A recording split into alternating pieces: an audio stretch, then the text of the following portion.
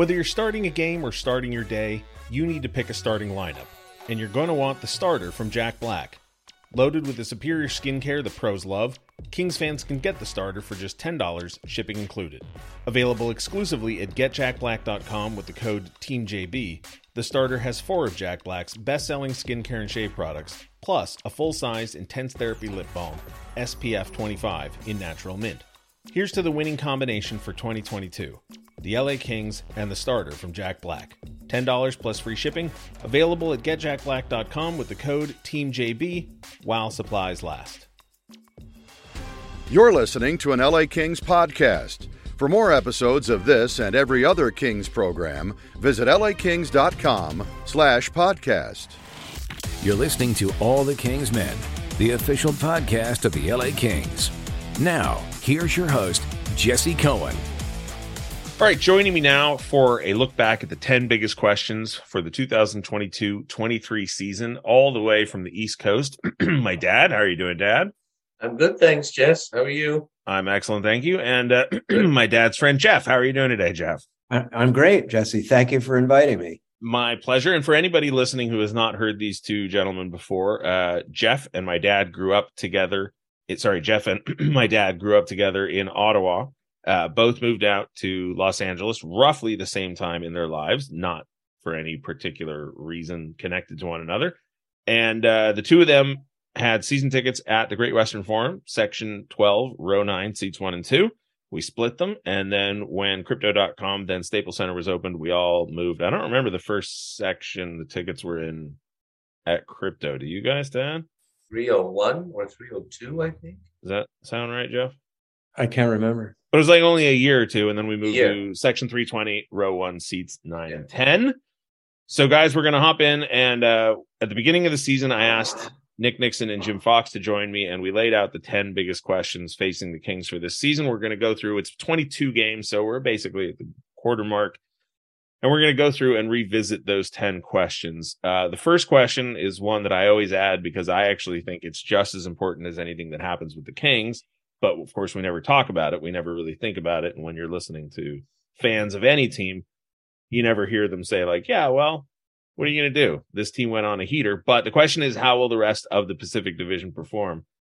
Jeff, you currently live in Seattle, so I'll start with you because the Kraken are surprisingly good this year. Any surprises from you 22 games into the season on the rest of the Pacific Division? Well, starting with them, I mean, it's unexpected. But the question obviously is, can it be sustained?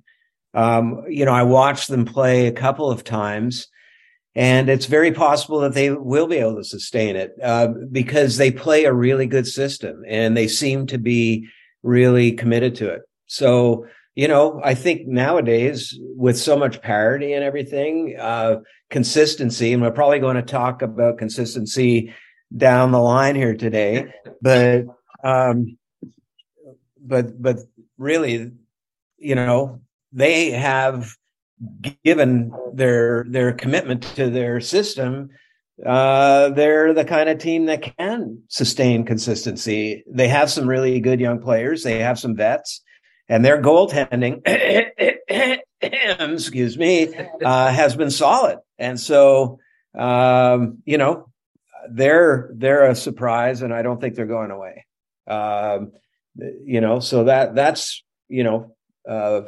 them, and, Vancouver the other day, I mean, I think they really underperformed off the bat, but, they have so much, potency, I think they're going to rise. As for our neighbors, close to us, I don't think they're going to be a threat. I'm assuming you're talking about the Ducks. Ducks and Sharks. Yeah. I don't think we need to worry about them.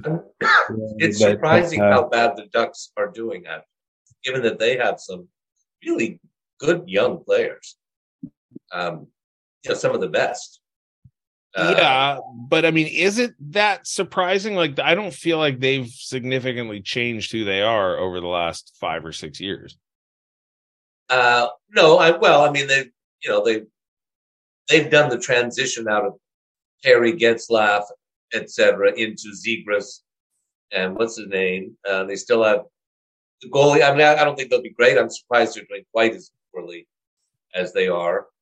The Sharks, funnily enough, and they said it last night, right, that Carlson's having an incredible year. And so then I was like, well, yeah, every time he has an incredible year, it's because the team's horrible. Right. Yeah. Right. All those years in Ottawa where he was winning Norris trophies, the team wasn't very good most of the time. So I'm not worried about the Sharks. And the real questions are Edmonton and Calgary. Yeah.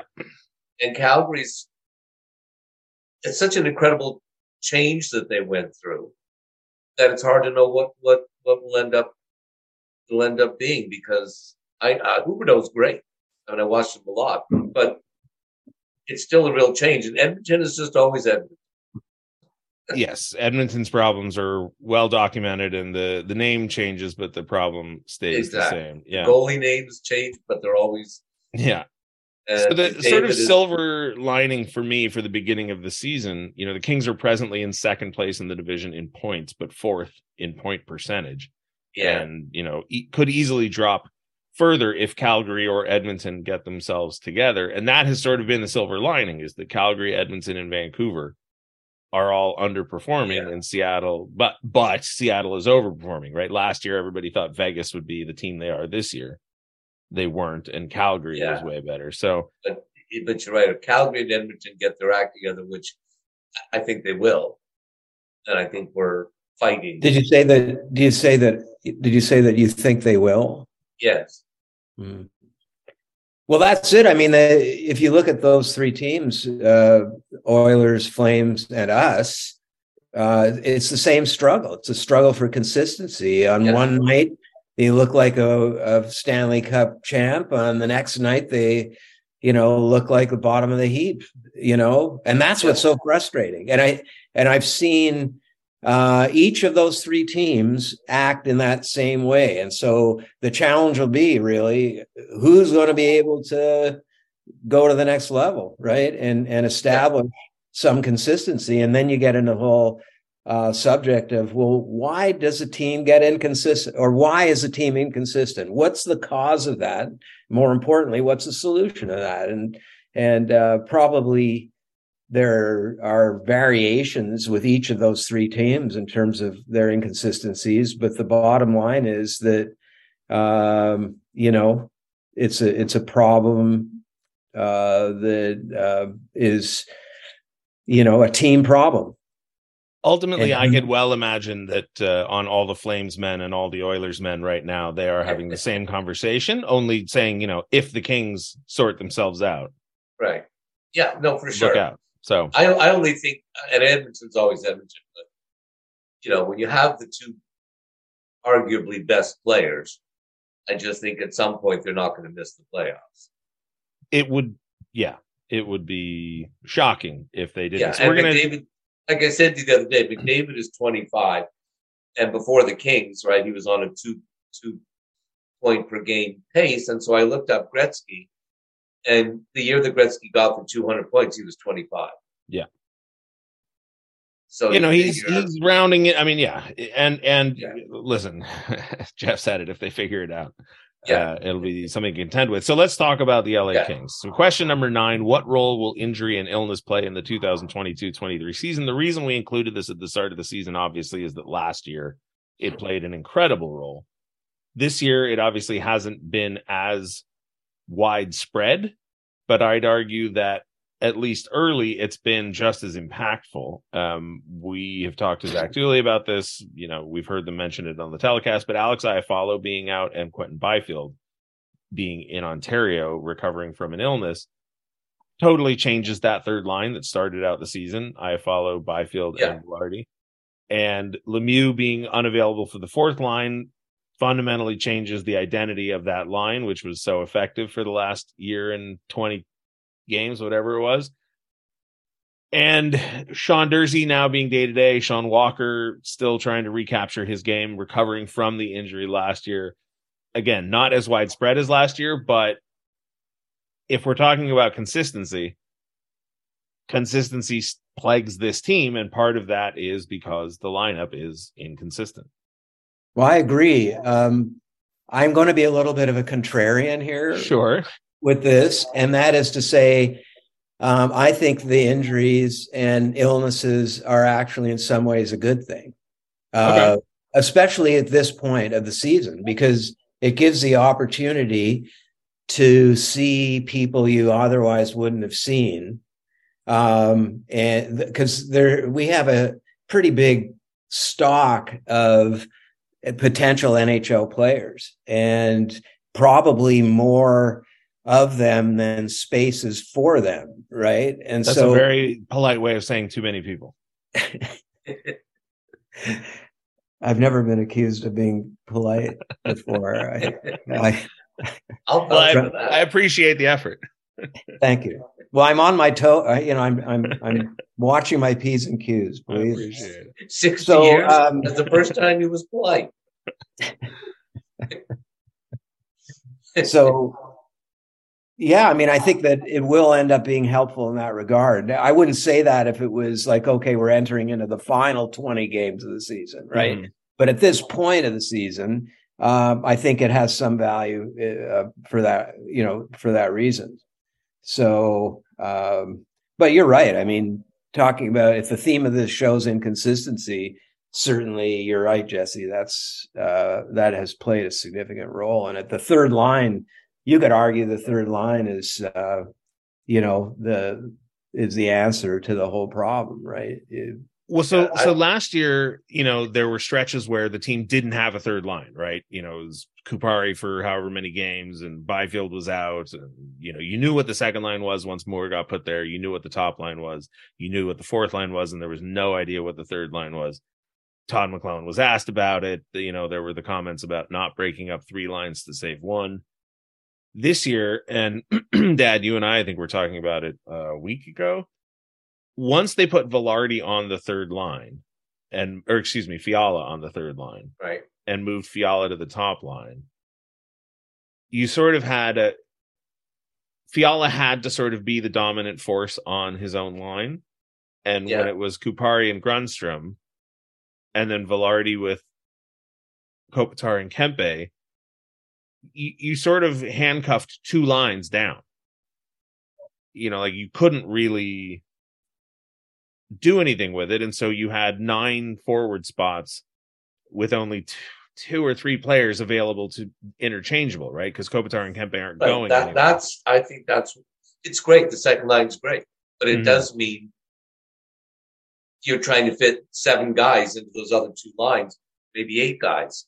If Byfield comes back, and then it's okay. So you move Velarde and Fiala, but now, then Byfield gets hurt. So I do think that's a lot of the inconsistency is those bottom 2 lines, which, whatever that is, 14, 15 minutes, are always being moved around.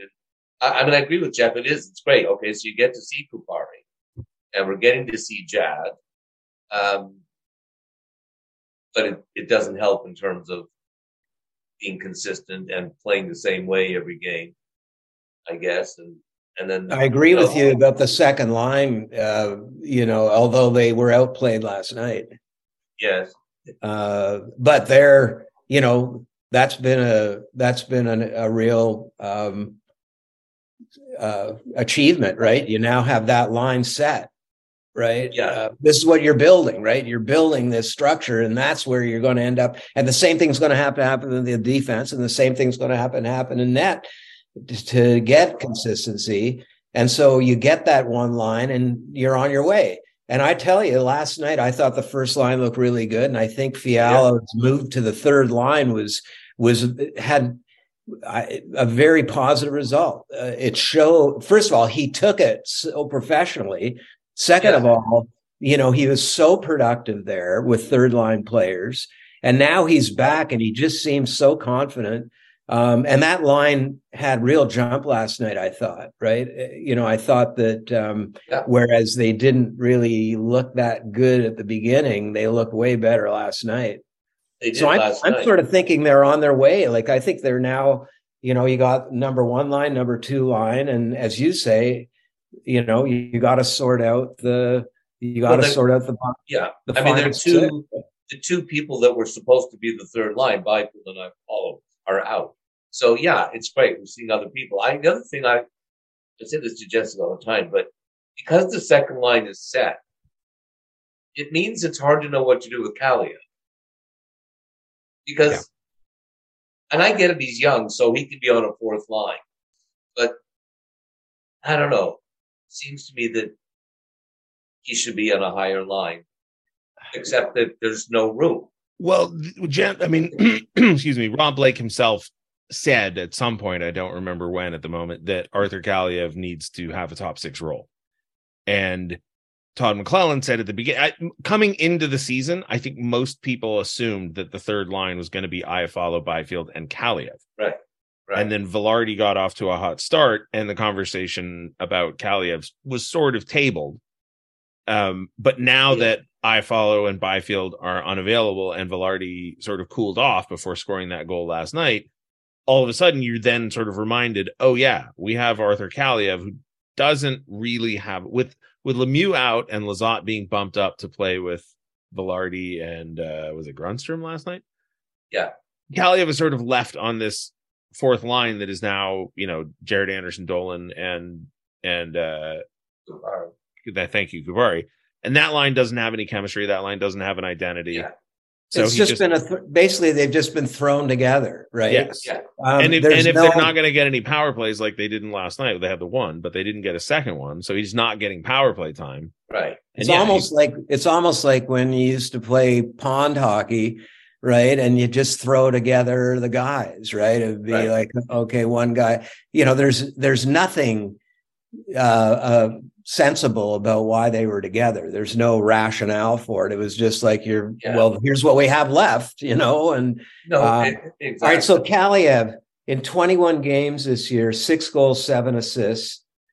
I don't know what his average ice time per game's been, but it's been low, especially in games where they don't have power plays. Yeah. So he's basically been an afterthought, except for his role in the power play, which, come on, it's still second, second team power play, right? It's not like he's being featured there. I think that's really productive. Okay. It is very productive. It is. Yeah. But that's why I think, shouldn't he be? I mean, I do think that, I don't want to be in trouble on this one, but I think of all their prospects in the last couple of years, he's the most successful, right? Let's say consistent anyway. Or consistent, because Byfield's been hurt or sick a lot, and then they brought in, Deneau, Fiala, Arvidsson. So there's not been a lot of room for all these prospects. So Kaliyev has been a real find and he's gotten better and better. Well, so that's the point, right? He's gotten better and better. He continues to, you can tell he's worked really hard in his game, that he's receptive to instruction, and it remains to be seen where you put him to create something like the first two lines, right? In the perfect world, it would be Byfield, Vilardi, and Kaliyev. Right. I'm gonna grab a hold of the steering wheel and veer back towards the questions, because I think some of these conversations will come up later. So the next one, and it sort of plays off of what Jeff was saying about it being a positive that the injuries have happened early, is will any new players have breakout seasons or graduate from the lower leagues? It's too early to answer that question definitively, but at least 22 questions in, I'm going to say no so far. We haven't seen anybody new. Anybody that's been in the lineup this year, we saw for significant amounts of time last year, even Muvarare. Well, we're not seeing anything. The hope is. Yeah, sorry. I agree with you. Your reaction is no, but the hope would be that Brandt Clarke would be that person. Correct. Yeah. I forgot about him. Yes. Yeah. Well, you better stop forgetting about him, because I think a decision has to be made on him this weekend, right? Well, yes. Well, I thought what they said yes and no made sense. I thought you didn't think, but I thought when they said, well, I guess Faust said that the juniors are coming up, and so that might be at least short term where he goes. It could potentially kick the can down the road another month. Yeah. Right. Yeah.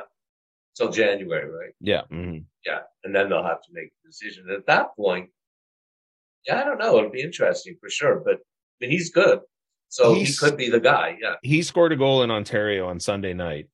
That, you know, when you're at the Reign games, right?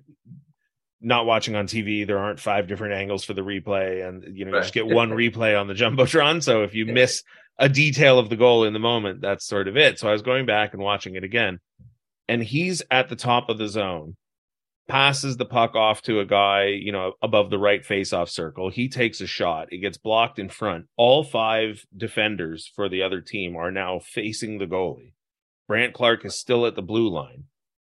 The puck is stopped. It's sort of bobbling around on the goal mouth, and Clarke makes a beeline from the blue line to the goal mouth through 2 defenders who have their back to him, who do not realize that he's skated right past them, and takes the puck, makes a little pull and drag move, and scores a goal really before anybody notices that he's even left his spot at the top of the zone. It was sort of the balls of it was sort of incredible, even if the actual move itself was not that incredible. But just the idea that he would, you know, it wasn't an extra forward, it wasn't somebody crashing the net, it was the defenseman who started the play. Anyway, I think you're right, Jeff. That is the hope. Well, I mean, that description, I didn't see it. I'm certainly going to look it up. You know, that's all you need to know about him. The guy's, he's a savant offensively, right? I mean, and the other guy who sort of playing off your nobody is, Jesse, would be Spence, right? Yeah, but he's not new. But that's what I was going to say. But we'll see if he even gets in. I mean, I would have brought him up, but we'll get to that specific issue in a later one, because Jesse, before you move us forward, I'm going to forget if I don't say this because of my senility, but you conjured up that image of like all those defenders with their backs so they were facing their own goalie. Mm-hmm. And that reminded me of like the old Sean Avery thing where like he would stand in front of the goalie, and like nobody else ever did that, right? No, like, in these guys' defenses, they were the forwards up high. I understand. But yeah, no, and the NHL made that illegal, if anybody is wondering about that. So the next question is, how will the defense evolve from last season? Okay. And we included that, obviously, because to start the season, we knew that the team would go into it with 5 right shot defensemen. And 2 left shot, Mikey Anderson and Alex Edler. This is the place that I think most people assume changes will happen, right? Talking to John Hoven recently, and he said he didn't think the team at the end of the season would be the team that we have now. And I said, yeah, no kidding. That's what it never is. No team. Yeah, exactly. No team finishes the year with the team they start with. So, you know, Brandt Clarke's in Ontario. Sean Durzee's day to day. We now have Jacob Muviarare called up. So now we have 3 lefties, 3 righties. But the defense, I mean, obviously, do they make a trade? That's all. And if they make a trade, I mean, who knows, right? Yeah. Other than that, I don't see any big changes. I mean, maybe Spence comes up, but that's not a huge change from last year because of all the injuries. So the only real change would be if they make a trade, and you know, I guess that remains to be seen. I'm going to say this. I'm going to say that at the end of the year, our defense is going to be at least 50% different than what it is now. 50% is a lot of percent. Yeah, I know. I mean, nobody listens to you if you say 10%. No, fair. I'm saying 50%. I'm going out there. I like it. Due to injury or due to trade? I think that due to acknowledgement that there needs to be changes. Like Gabi, you and I were talking about this last night. Like there's a lot of very talented players currently on defense, right? But they're all sort of the same mold, you know. They're all they're not that big. They're mobile, whatever. But and it's not the physical game it used to be, right? You could never get away with this back in the day, right? Yeah. The defense it's undersized. And it's still, you know, even though it isn't as physical a game, there's still times when you match up against a bigger, tougher team and you get exposed. I think you need to have a component of that, even though it's a modern game. And it sort of reminds me a little bit of, how when the Europeans first came and got integrated into the NHL, like the games were so different, the European game, the NHL game. And it's now like, I think the NHL is more like the old European game, right? And, Yeah, but size, like Seattle was clearly bigger. Yeah. I thought Calgary was too. Both of those games, I felt like it was clear how much bigger they were. Yeah. And also, I think you need that. Like, I really do. I don't think you need to have. I don't think you need to have it be a predominant thing, but I think it needs to be represented. And where are those guys? I don't know, but I think that you're going to have one of them from somewhere that you don't have now by the end of the year. Who was it, Jesse, that told you, scouting guy, who said, if you're looking at two players and they're exactly the same, you'll pick the bigger guy? That is a good question. I want to say it was Yannetti, but I don't know for sure. But yes, that is absolutely something that was. That's almost like a cliche in sports, right? Yes. It used to be, but now it's sort of flipped so much so that it almost seems like a novel thing now, right? Which is why yet that's sort of what we lack. And if Jeff is correct, which gosh knows he could be, although you'd hate to admit it. I do. So, but what I've said to Jesse before, here's the thing, right? If you look at our lineup, we have 3 players that were in the Toronto Maple Leaf farm system, right? They were in their farm system, and we traded away Muzzin and Campbell and maybe Clifford. Yeah, well, it wasn't one trade, I think, but ultimately we have Rundstrom, Durzi, and more. And I think we have such a good farm system, right? We have such good prospects that I'm wondering if we will do the reverse of what we did with the Maple Leafs, which is we will give up some of our prospects and try and get some other team's Muzzin. Mm-hmm. So that to me would be the change. I think would be waiting to see if that happens, I guess. Well, we're going to move on to the next one because trades is a future. But the next one and this one, the next one is how will the goaltenders split their time in net? And I'm going to open this one up for a more nuanced conversation about the goaltending other than how they split their time in net, because Todd McLellan was asked in the post-game media availability last night. We're recording this Wednesday morning. The Kings lost to the New York Rangers on Tuesday, and Todd McLellan was asked a number of pointed questions. I was actually pleasantly surprised at the mettle of the media contingency. He was asked, is goaltending a concern right now? He said yes. He was asked if they are losing confidence in Cal Petersen. He said no. And to Todd's credit, I thought he said the correct thing, which is even it specifically will limit it to the Rangers game for now.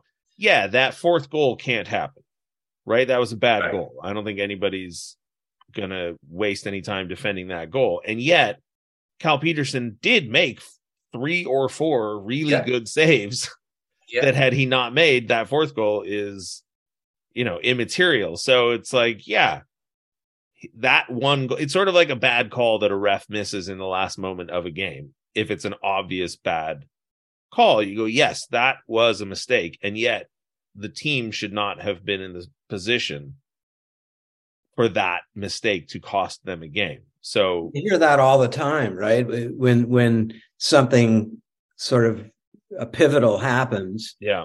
Right. And they'll say, but we never should have been in that position. Right. And there's a flaw. There's a logical flaw in doing that, because let's analyze it for what it was. Right. It was a terrible goal. And to Petersen's credit, look at the guy, he's always been successful. He's a very athletic. He used to be extremely precise with regard to his angles and all that kind of stuff. So like he's got the toolbox. It's full, right? And as you said, Jesse, like last night, he made some incredible saves, right? And this is what's so frustrating is, once again, we're back to the consistency thing. It's like, like it sets such a tone when you do something like this. Like I was saying last night, it's like, I'm just a fan. I have no stake in the game, right? Short of getting frustrated or whatever. But I can't imagine what it would be like as a teammate, what it does to your morale and your own confidence when that kind of thing happens. So I think you have to tell it like it is in terms of these specific things and their effect. So it all moves out from the net.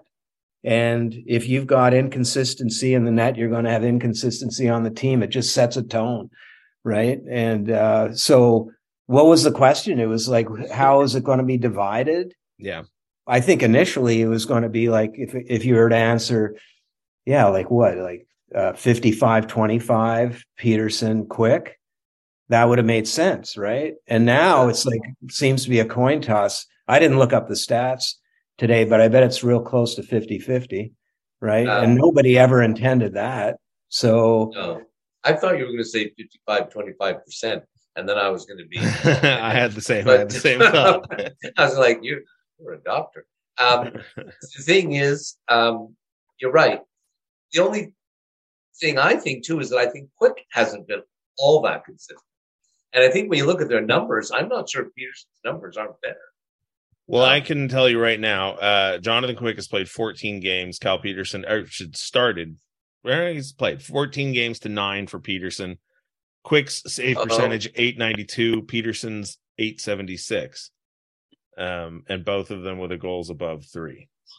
Right. You broke up there. What was how many games have each played? Sorry, 14 for Quick, 9 for Peterson, and 892 save percentage for Quick, 876 for Peterson. Yeah, so neither is great, and like their numbers aren't all that different, and they're not all that great. Yeah. So it's hard to know how to divide up. I mean, I appreciate the attempt at a soft touch, but they're both bad. It's not that they're not. Yes, they're both bad. So then the question is, how do you split them? And then, so Jeff's right. Like it might as well be 50-50. Really, what we're waiting for is one of them, like last year, to get hot, and I think that will determine the split.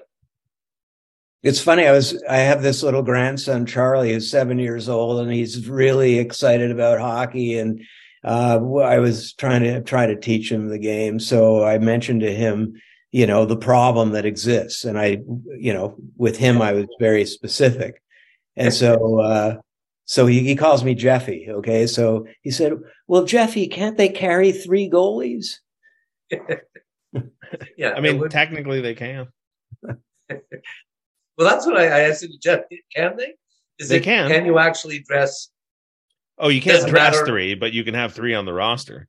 No, but you can't. You can't dress 3. No, but they could recall Phoenix Copley if they wanted, and Right. But I was thinking, well, could they dress 3 goalies? No, you can't. No, it's sort of like backup quarterbacks, right? If the first quarterback isn't playing well, you throw in the second one. If he isn't, throw in the third one.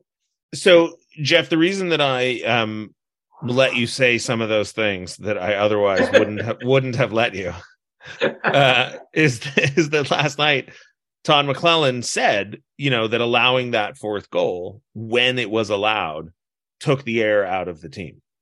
Mm-hmm. Right? He acknowledged. I mean, everybody, it's right, clear as the nose on all of our faces. Right? Mm-hmm. That sort of goal in that moment, and it was completely. I mean. Right, there's that long stretch. There's that sequence where you thought a goal was coming. Peterson's out of the net. Edler's in the net. Peterson makes an incredible diving, save to get back in the mouth. Fiala steals the puck. The puck goes down the other way. There's just this incredible sequence that ends with a Kings goal. I was on my feet in the press box. We were all, trying very hard to remain professional. Incredible, exciting moment. And then before I'd even returned to my seat, it's 4-3. and the air was. Yeah, speaking of that transition, it's like when I watched that, I think maybe we will look back on this sequence. I had the exact same thought. Think, okay, like this was when we really went to that next level. Mm-hmm. Okay, where Peterson overwhelms everybody with this athleticism and incredible competitive spirit, and then we go down and score, and then we win, and it's like, nothing's ever going to stop us again this year. And then that happened. It's like Faust uses the dagger thing. Well, that was the dagger. I mean, my God. I hope it wasn't the samurai sword. So I try not to just read my own tweets on the show as much as I used to, but this is the sequence of events. And this was last night at 9:39 p.m. That Fiala steal in the defensive zone is the play of the season, as far as I'm concerned. Holy smokes, eat it, New York. And then at 9:40 p.m. Oh, come on. Oh, come on. Okay. Yeah. Because that's it. That's all I could. Come on. I mean, the horrible thing was that it wasn't just a bad goal. Peterson should have stopped it. It's just the whole thing should have never happened. Yes, and that was sort of what Todd McClellan was saying was, yes, the goaltending needs to be better. No, that goal can't be allowed. However, the consistent. How did that guy? The oldest trick in the book.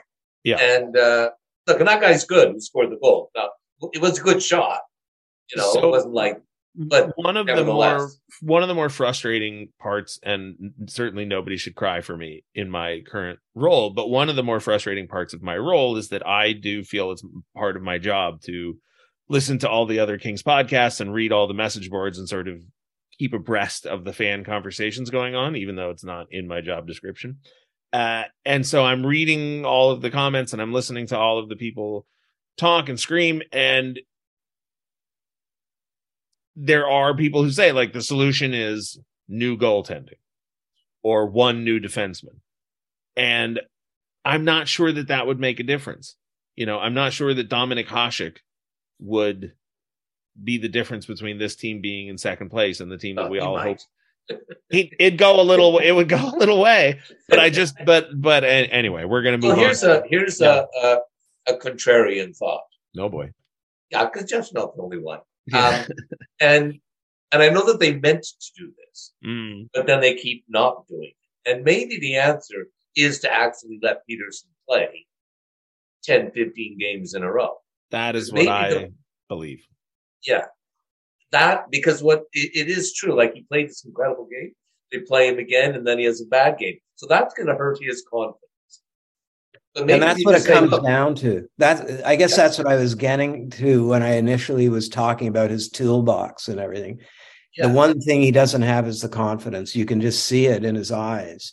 Yeah. And maybe you're right. I mean, you've got a Hall of Fame goalie sitting beside you, practicing with you, whatever. I would imagine it's extremely challenging to get out from under that shadow. And I think so. And for all the world, your coach can say how much confidence they have in you, but when you're flipping it off every game, that speaks a different message.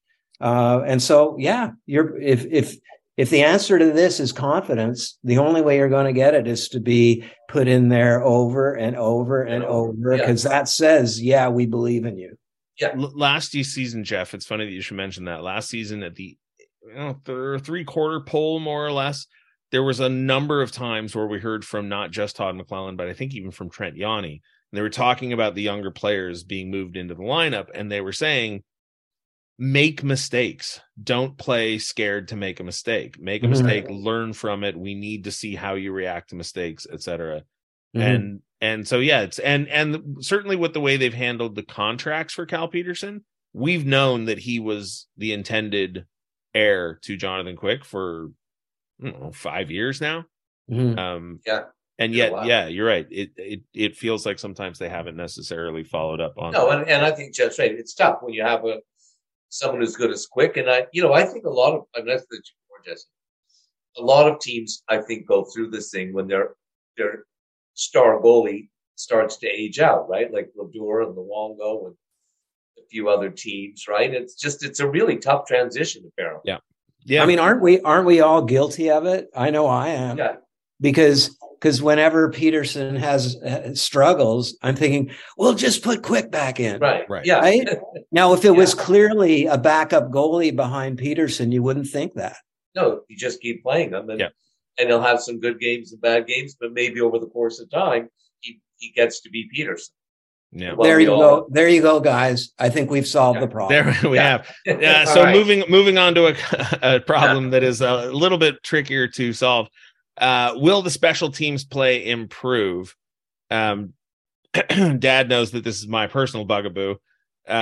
No, they haven't. But you didn't say they have or haven't. It's will they? Yeah, but I'm saying that was from the beginning. I'm saying no, they have not. Oh, I see. Okay, I got you. The second unit is fun to watch from time to time. They don't get a ton of ice time. I will actually say I think the power play actually has improved a little bit.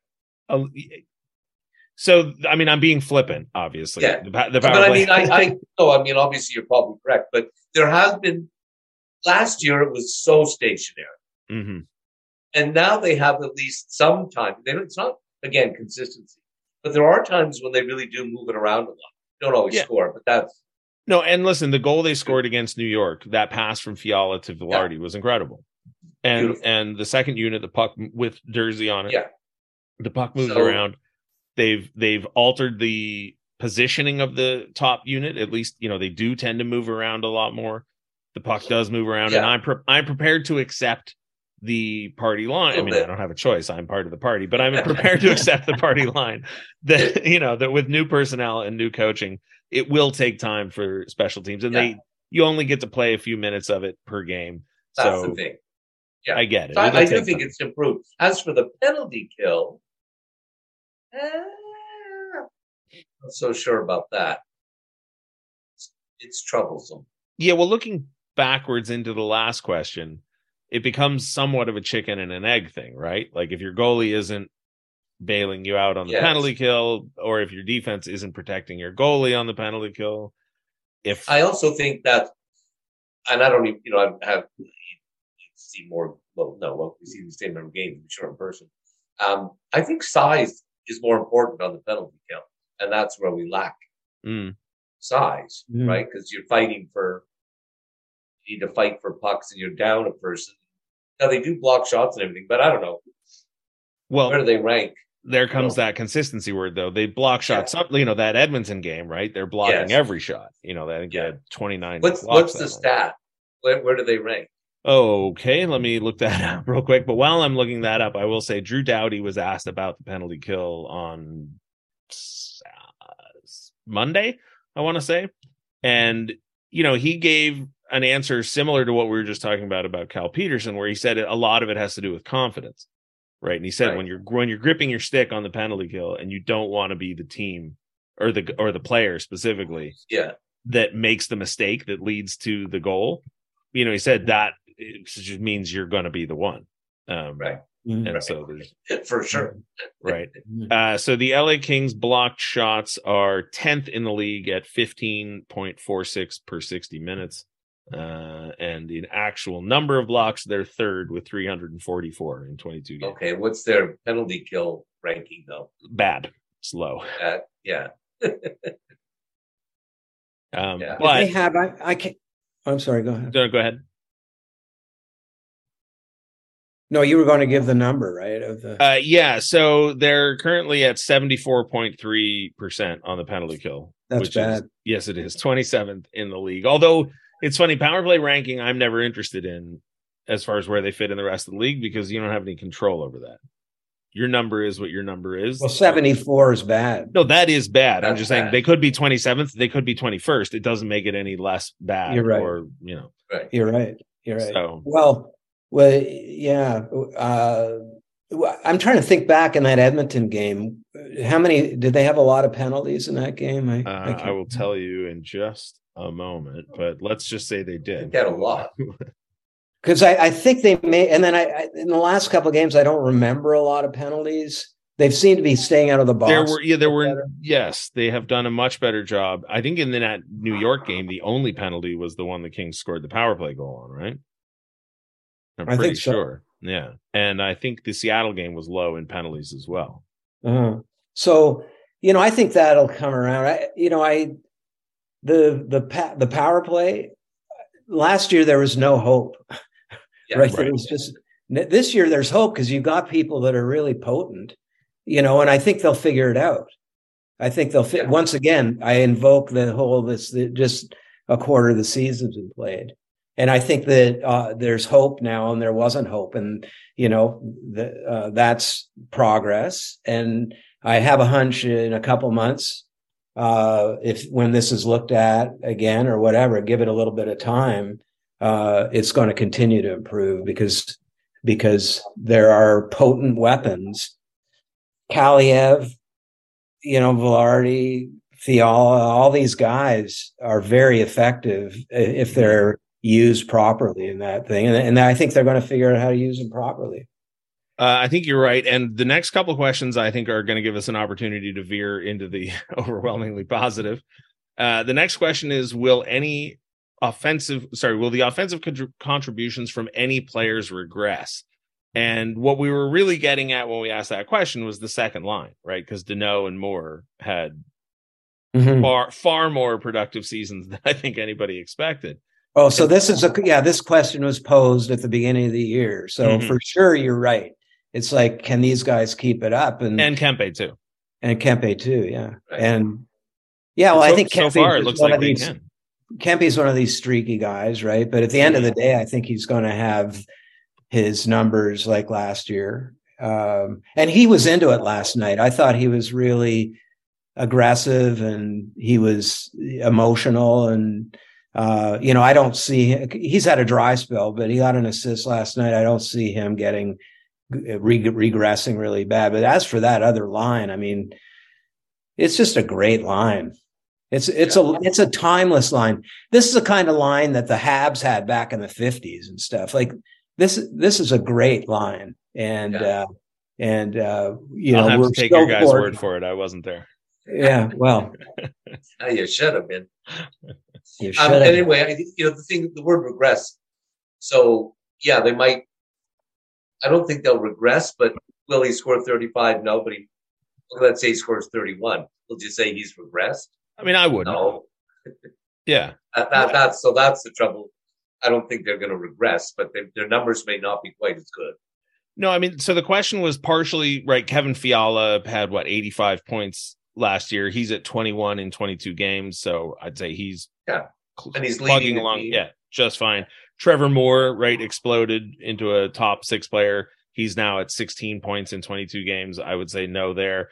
Anze Kopitar had a strong season again. He's at 16 of 22. Doesn't look like he'll lead the team in scoring this season, but that's fine. That's as good. Jim Fox said, right, exactly. When you acquire Kevin Fiala, he needs to lead the team in scoring. Well, and Kempe, those, shouldn't. But Danault, Arvidsson, Kempe, Doughty might regress off of his pace from last year because he was on an incredible pace, but he's currently he's at 11 points in 22 games. Like that's perfectly fine. So I mean, the answer to that, at least for now, seems to be no. The next question was, will any players significantly increase their offensive output?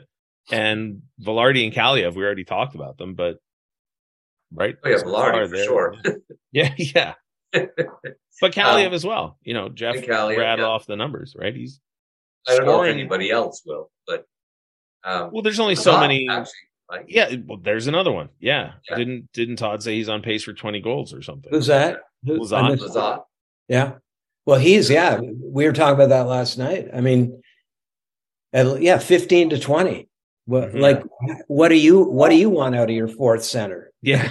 No, that part's good. This is the thing that Zach Dooley and I laugh about all the time is, we'll be perusing the comment section of LAK Insider or, looking at Twitter or whatever. And occasionally there'll be somebody out there who's decided that the solution to the team's problems is upgrading Blake Lizotte to whatever. And we just sort of shake our heads and laugh and go like that. Yeah. Blake Lizotte is the least of this team's problems. No. This team's problems are inconsistent goaltending. Yeah. And so now, consistency. Second to the last question to Lizotte's, yeah, to his support. I mean, it's no fun being real small. Let me tell you that. Okay. So I haven't grown in like 70 years. Okay. It's I think like I feel like 2023 is your year, Jeff. I've actually shrunk a couple of inches. There you go. Yeah. So he has the perfect attitude for someone who's like that. Has a chip on his shoulder, which makes him a little taller. And, he uses that as fuel. Mm-hmm. Right. And if everybody had his attitude, a lot of these questions wouldn't be being posed right now. So, So this next question is just an opportunity to gush. And the question is, will Kevin Fiala be the player the Kings hoped he will be? I'd argue he has been. I think he will be. Yeah. For sure. For sure. I don't see how not. He's just too good. And he's to me, he's settled in. Like there were some tentative moments at the beginning, I think, that are only natural, but he looks so comfortable right now. And he's just such a dangerous, so much fun to watch, right? I mean, he's so creative, and both as a playmaker and as a shooter. Plus he does all the little things, and he seems to be just oozing confidence, right? So my only thing about Fiala is that I've always assumed that Kevin Fiala is American or Canadian, and so when they interview him, I was like, "Wait, what?" Kevin is a very British or American name. Yeah. No, he's Swiss. And he speaks so he has an accent, 4 or 5 languages depending on who you listen to. Yeah. So that always throws me, but other than that, The best part to me is when Todd McClellan talks about him, right? Because almost all the other players have some sort of nickname or something, right? And then he'll just call him Kevin, which doesn't sound like either a hockey player, much less a Swiss hockey player. No, I know. And Kevy is weird. Yeah, I know. They always make up these names. They're usually pretty. They add a Z to it. Yeah, it doesn't work. So you have to call them the Swiss. Yeah. Now it's like, and so there are very few exceptions, right? It's usually just some silly little ending, but and then Kempe's juice. Yeah. Right. All right. But Fiala has nothing. I don't know what you do with that name. You call him Kevin, but we'll be talking to him at meet availability, and he'll be saying, Lizzo, Grunny, Quickie, Kopi, Juice, Kevin. Yeah. Okay, Kevin. Okay. I'll ask you guys this though, because we've had an incredible amount of turnover on the team, and so there aren't a ton of people in the press box who were there back in the day. So Dad, which King of years gone by does Fiala most remind you of? So I'm not sure we've ever had a Kevin Fiala. I mean, I'd say a guy like Palffy, but Palffy wasn't as big, I don't think. Well, it's funny. I mean, that's the name that came into my mind. Mine as well, but it doesn't feel like a 1-for-1 comparison.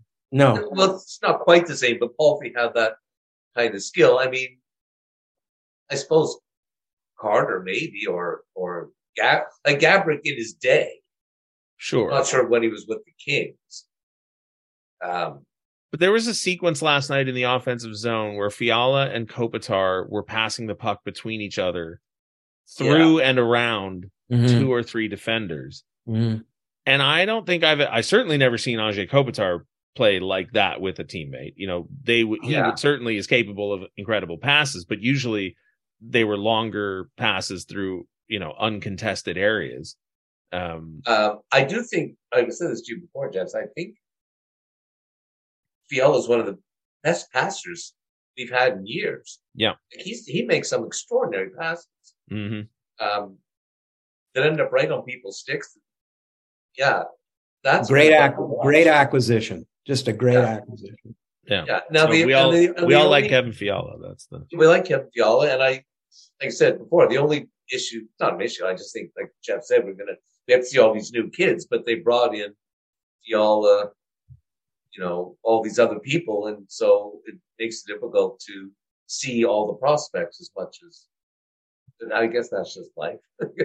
And that brings us to our final question, which we touched on earlier, and I sort of forced us to stop talking about, which is, will the organization seek to upgrade the roster by acquiring any more players from outside the organization?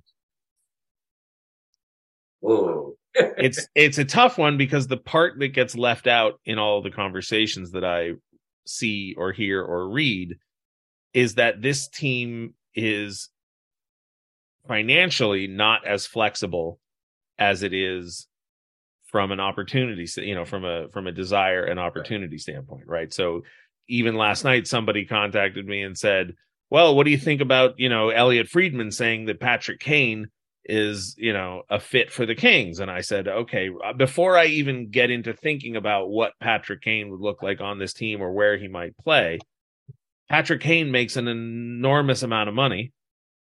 And and you need to get rid of that amount of money from your roster before you bring Patrick Kane onto the roster. And I'm not entirely sure Chicago is interested in replacing Patrick Kane's money. That's just that's just a silly idea. Yeah, exactly. Sure, it is. But the point is, the money has to be accounted for in any way. Well, but I don't think anybody go ahead. I was going to say that. Yeah, what I would say is what I see on the board, like, that is silly. I realize it's money. Usually people will say, well, why don't we trade, Tynan, Fagemo, right, and Copley for Ovechkin. Right. That's what people, that's the kind of thing I would say. Okay, there's always another team, and they have to want the players that we want to send them, as well as they're willing to give up. So I do think they will. I think there will be a trade, but then I've said that for 4 years. But I do think there will be a really big trade, because we have too many people, players, good players. And I started saying it last season in the preseason. When we were having these conversations last year during the preseason, I said, and I chastised myself because of all the injuries, but I said last preseason, they have too many guys. And I said, I expect a trade by November 1st. Then November 1st rolled around and there hadn't been one. And I said, oh, okay, well, December 1st. And then December 1st rolled around and there hadn't been one. And I said, okay, well, the All-Star break. And then the All-Star, once the All-Star break, then COVID hit, injuries hit, and all of a sudden they didn't have too many guys. They had just enough to get into the playoffs and lose in Game 7 to the Oilers. The issue is there has to be a team that has a player that they either want to move or willing. And that's why I brought up the Toronto thing, right? Those three guys on our team that were in the Toronto system were really good, but there was no room for them on the Maple Leafs, right? Because they're stacked. Well, hey, listen, as a Maple Leaf despiser my whole life, me too. They should have made room for them. That was their own stupidity, especially Moore. Okay. Especially Moore, of all the three. Moore's just a magnificent player, and how we got him is just so fortunate. Because they wanted a defenseman. That's what I'm saying. Well, but they wanted the goalie. Moore was the Campbell trade. Anyway, I just don't think but I don't think they really embraced what he represented, and that's missing something very key in terms of what you need on a good hockey team, whatever. In terms of this, I think those arguments about getting or those ideas about getting a Kane or whatnot, we don't need any more forwards. Like our four lines are going to be constructed from what we have. But I'll throw out two names of defensemen that have come up, Jeff. Obviously, Jacob Chychrun is the one that everybody's been talking about. The day that Jacob Chychrun gets traded to anybody other than, if he gets traded to the Kings, I'll be just as happy. But if he gets traded to some other team that isn't the Kings, I'll be happy just to have the conversation over with. Yeah. And I have no idea if he's any good. I don't either. He hasn't played. I think he played his first game of the year recently. But the other name is Ben Chiarot. And place that name has come up is that Jim Fox was recently asked by a fan on one of the programs we did what type of defenseman Jim Fox thinks that they need to acquire, should acquire if they do acquire one. And Jim was not saying that they should specifically target Ben Chiarot, but a Ben Chiarot type. And of course, the problem is those types are harder to find these days because of the changes to the game that Jeff mentioned. And also because of parity, fewer teams are calling it a season this early into the year. So you need to be able to find a team who has that type of valuable player, who also has a hole that the Kings are able to fill with their excess players, who are in a spot in the season where they're either desperate to make their own change or have given up on their own season. It's hard. It's complicated. Or my answer to this is that there will be a trade, and it will be for a defenseman. I was listening to Sirius XM, the NHL network, a couple weeks ago, and Daryl was on as a guest.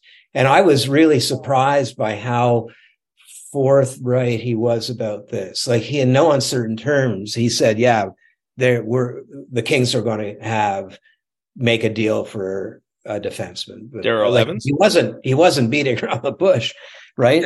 When you say Daryl, you're talking about Daryl Evans? Daryl Evans, yeah. Yeah, okay.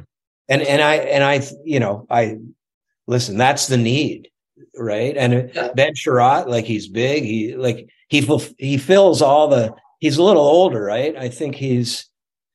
I couldn't tell you about my head. Chychrun, I think, is 23. Chiarot's probably around 30. I'm thinking, but he fills that role, and I think your whole theory is right. Is it going to be that's how these things happen now, right? It's okay. I want a first round pick. I want your top prospect, and I want someone who's currently on the roster, right? That's usually the holy triad for these, trying to get you a big piece, right? And the Kings have all those things. They can give you. Yeah. And so I think it's going to be a Chychrun or a Chiarot. I think, Detroit, right? It may not come right away, but at a certain point, the whole idea of, Detroit's rebuilding, they're looking like they're doing it successfully. Don't you think they'd love to have a Fagemo or start naming names, right? So there's this phenomenon that drives me nuts where people make fun of other people for yelling shoot when the team's on the power play.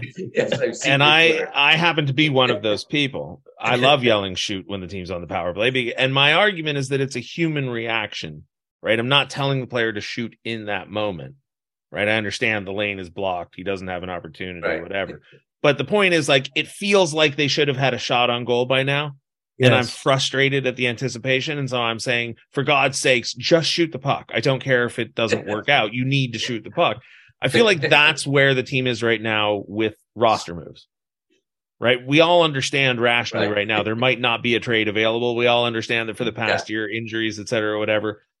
But we've all known now for 15, 16, 17 months that the team is imperfect, that there are an abundance of players at certain positions and, whatever the opposite of an abundance is at other positions, right? Like, we all know that left D is shallow and right D is incredibly deep.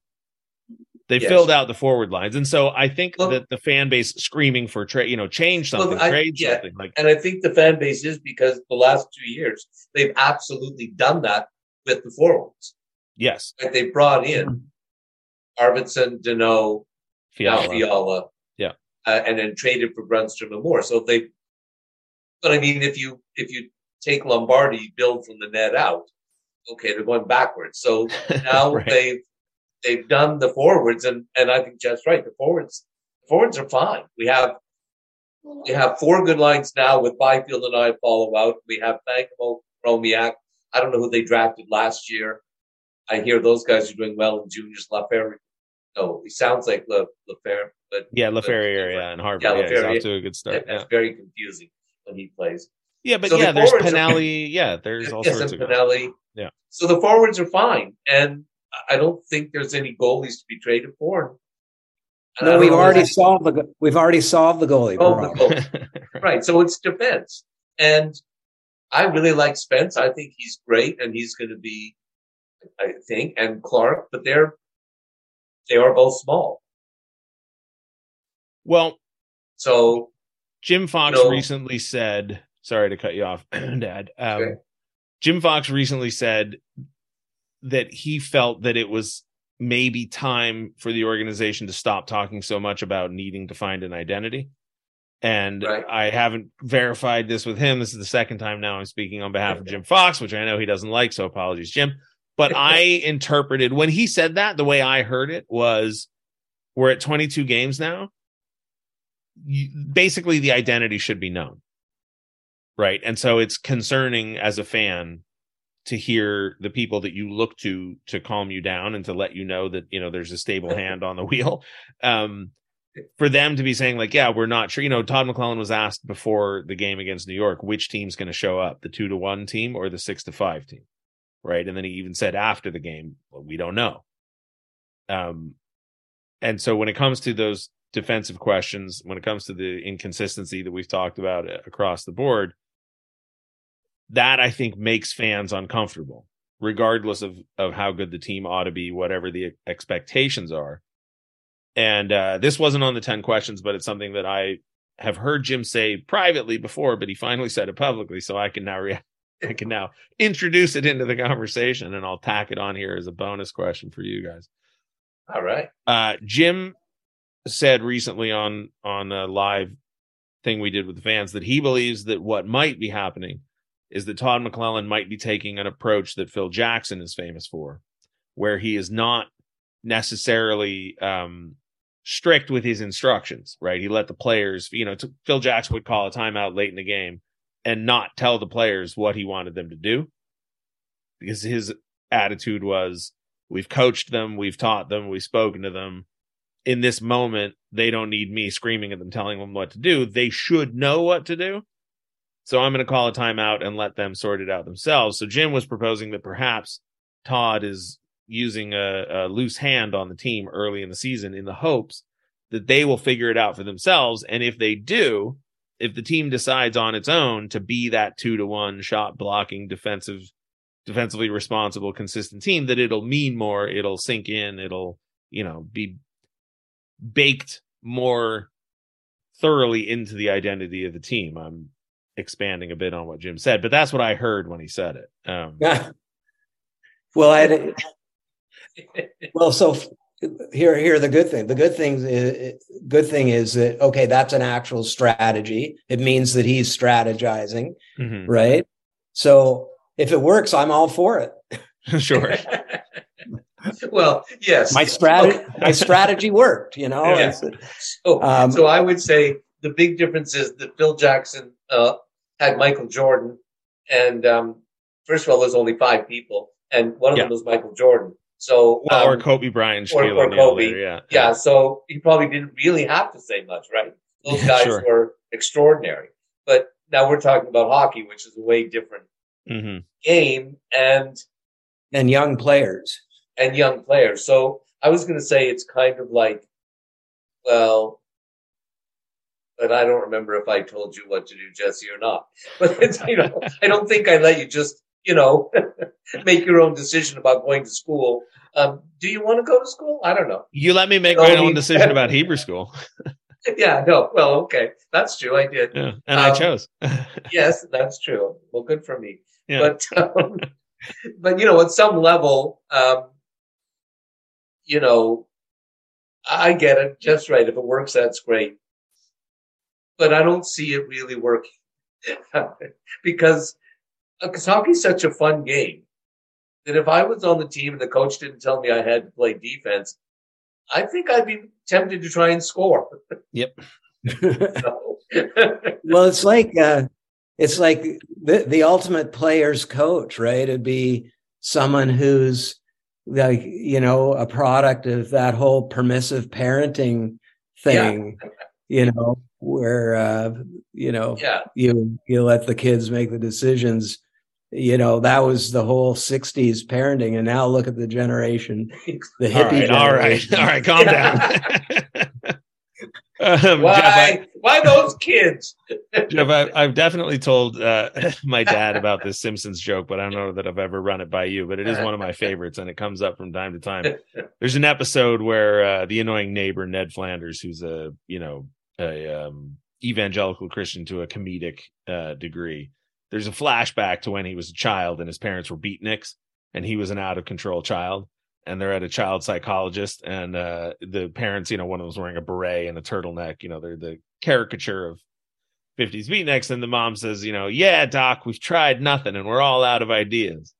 And so I think that is sort of the paranoid fear of a lot of Kings fans when they see these inconsistencies and they see these things that they're easily identified as being a problem, and then they don't change, or they change and then they rear their ugly heads. And it feels, I think the fear is that the team has tried nothing and is all out of ideas.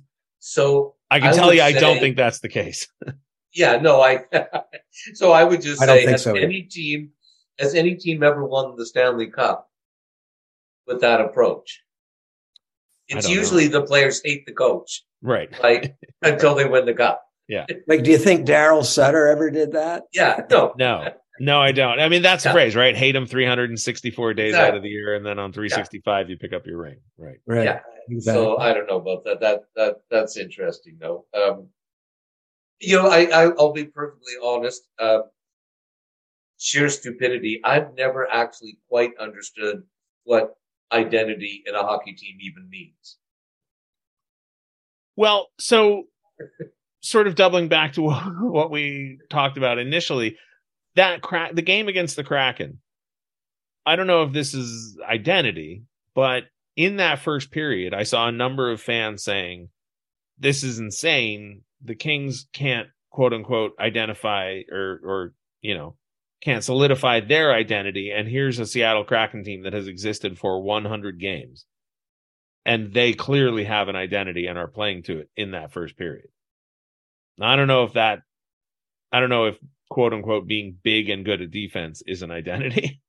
Well, that's all I'm saying. It's like, mostly when someone says, okay, well, what's your identity? And it's not just the Kings, every team. Like, well, we want to be hard to play against. Right. Well, I think it's a stupid word. I think it's a stupid word. I agree with you. And it's overused. And it's one of those things where when you use a word so much, you really forget about what it is you're trying to say. Yeah. Right.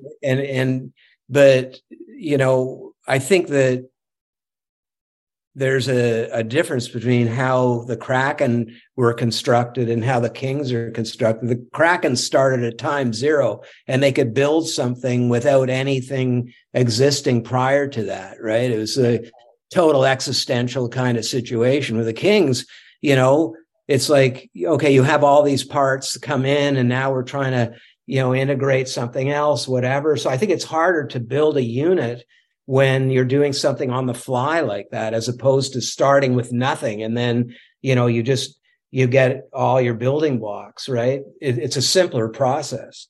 Yeah. Right. I'm not but sure ultimately you've got to have a team that, it comes down to fundamentals, I think. Right. I don't think it's so much like we're going to be this kind of team or that kind of team. Like, hockey is really very simple. It's a simple sport. I mean, you pass, you shoot, you check, right? You've got to do all the fundamentals, just like football. People talk about bad football teams. Well, they invariably do things like they don't tackle, they don't block, right. They take too many penalties, right? Yeah. Well, you don't have to say identity, right? These are simple games. Little boys and little girls play these games, I mean, they're simple games, and you have to do the fundamentals. And that's when you look at the Kings, when they have you look at a 6-5 game. Well, it's not like the Kings are just going out there. They have the talent now where they can get 6 goals, right? The problem is that they're making fundamental errors. Well, so this is why we need to say identity. It's just they're making fundamental errors. If I can, one of the other things that I'm fond of repeating myself about is when it comes to effort, there was a player that the Kings acquired in 2018, and Dad, you and I continue to disagree about whether or not it was a good acquisition. And I'm talking about Kovalchuk. And when people would defend him, they would always say to me, he tries really hard. He's out there at practice, every practice. And Jim would say, listen, I see him out there. He's doing things and, he's trying, work ethic. And I would say, sure, but he's trying real hard at something that the rest of the team isn't trying to do. And I think at some point, identity just means everybody trying to do the same thing. Whatever it is, doesn't matter. And honestly, I'm not sure that it does matter. Everybody just has to be facing the same direction and pulling towards the same thing. Yeah. Well, I don't think we disagreed about ultimately what happened to Kovalchuk. I know what you said. I thought the rationale and reasoning. Yeah. We're not doing this again. As it turned out. Yeah, I was right. Didn't work out. But, yeah. Well, listen, I'm going to wrap it up. I think we've been going for almost an hour and a half now, so I'm going to wrap this up. But Jesse, can I just say one more thing? You may. Now, listen, and Gabi and I referenced this. I don't know if you saw the ceremony in Toronto last week where Borje Salming was honored. I did not. And this sort of goes back to the time your dad and I were in Toronto. Now, I've hated the Leafs my whole life. It's not that I'm a Leaf fan, quite the contrary. They did have a very exciting team back in the 70s and with some Hall of Famers, whatnot. But the greatest of all was Borje Salming.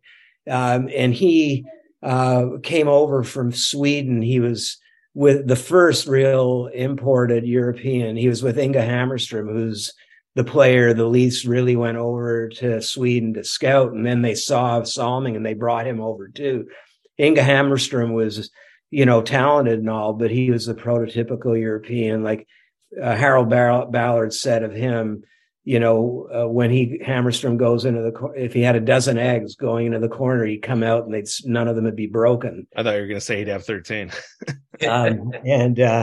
But Salming was, Hall of Fame player. He was the most courageous, talented, tough player. He wasn't a fighter, but that was during the era of the Broad Street Bullies. They used to brutalize him. And it wasn't just the Philly. It was the whole league tried to intimidate the Swedes because they felt they were soft. And Salming was the antithesis of soft. He was like a stoical, tough player who not only survived, but excelled in this environment. He was the most elegant, graceful, effective offensive player, just a beautiful player to watch. And he has ALS now. And it was tragic to see him at center ice being honored by the Leaf crowd. Everybody was crying, and here's the bad part, that he was such a stoic and an outwardly unemotional player who endured so much brutality.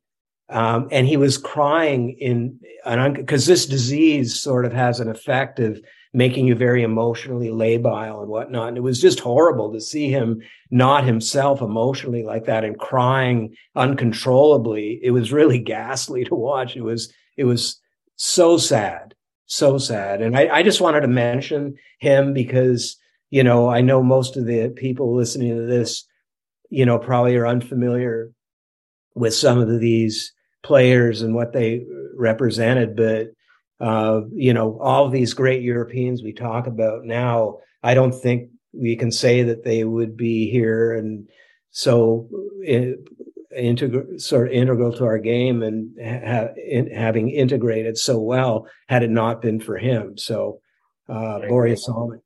All right. So I just want to say it's Thanksgiving. So happy Thanksgiving to both of you. Jesse, always thankful that I'm your father. And Jeff, I will say, in case I know we'll both be busy, happy birthday. I won't even make fun on the podcast that you're so old, but this is the best day of the year, not because it's Thanksgiving, but because it's Jeff's birthday and it's my favorite day of the year because he's Thank you. Well, he has 2 months. You have 2 months of glory, and then I'm going to, as I always do, call you joyously on your birthday in January to get you back. happy birthday right now, just in case we don't connect tomorrow, or what will be today when this is released. Thank you. Well, I thank both of you for joining me, and thank the Kings fans for listening. And I have to go look up labile. So thanks for listening, Kings fans. We'll talk to you soon.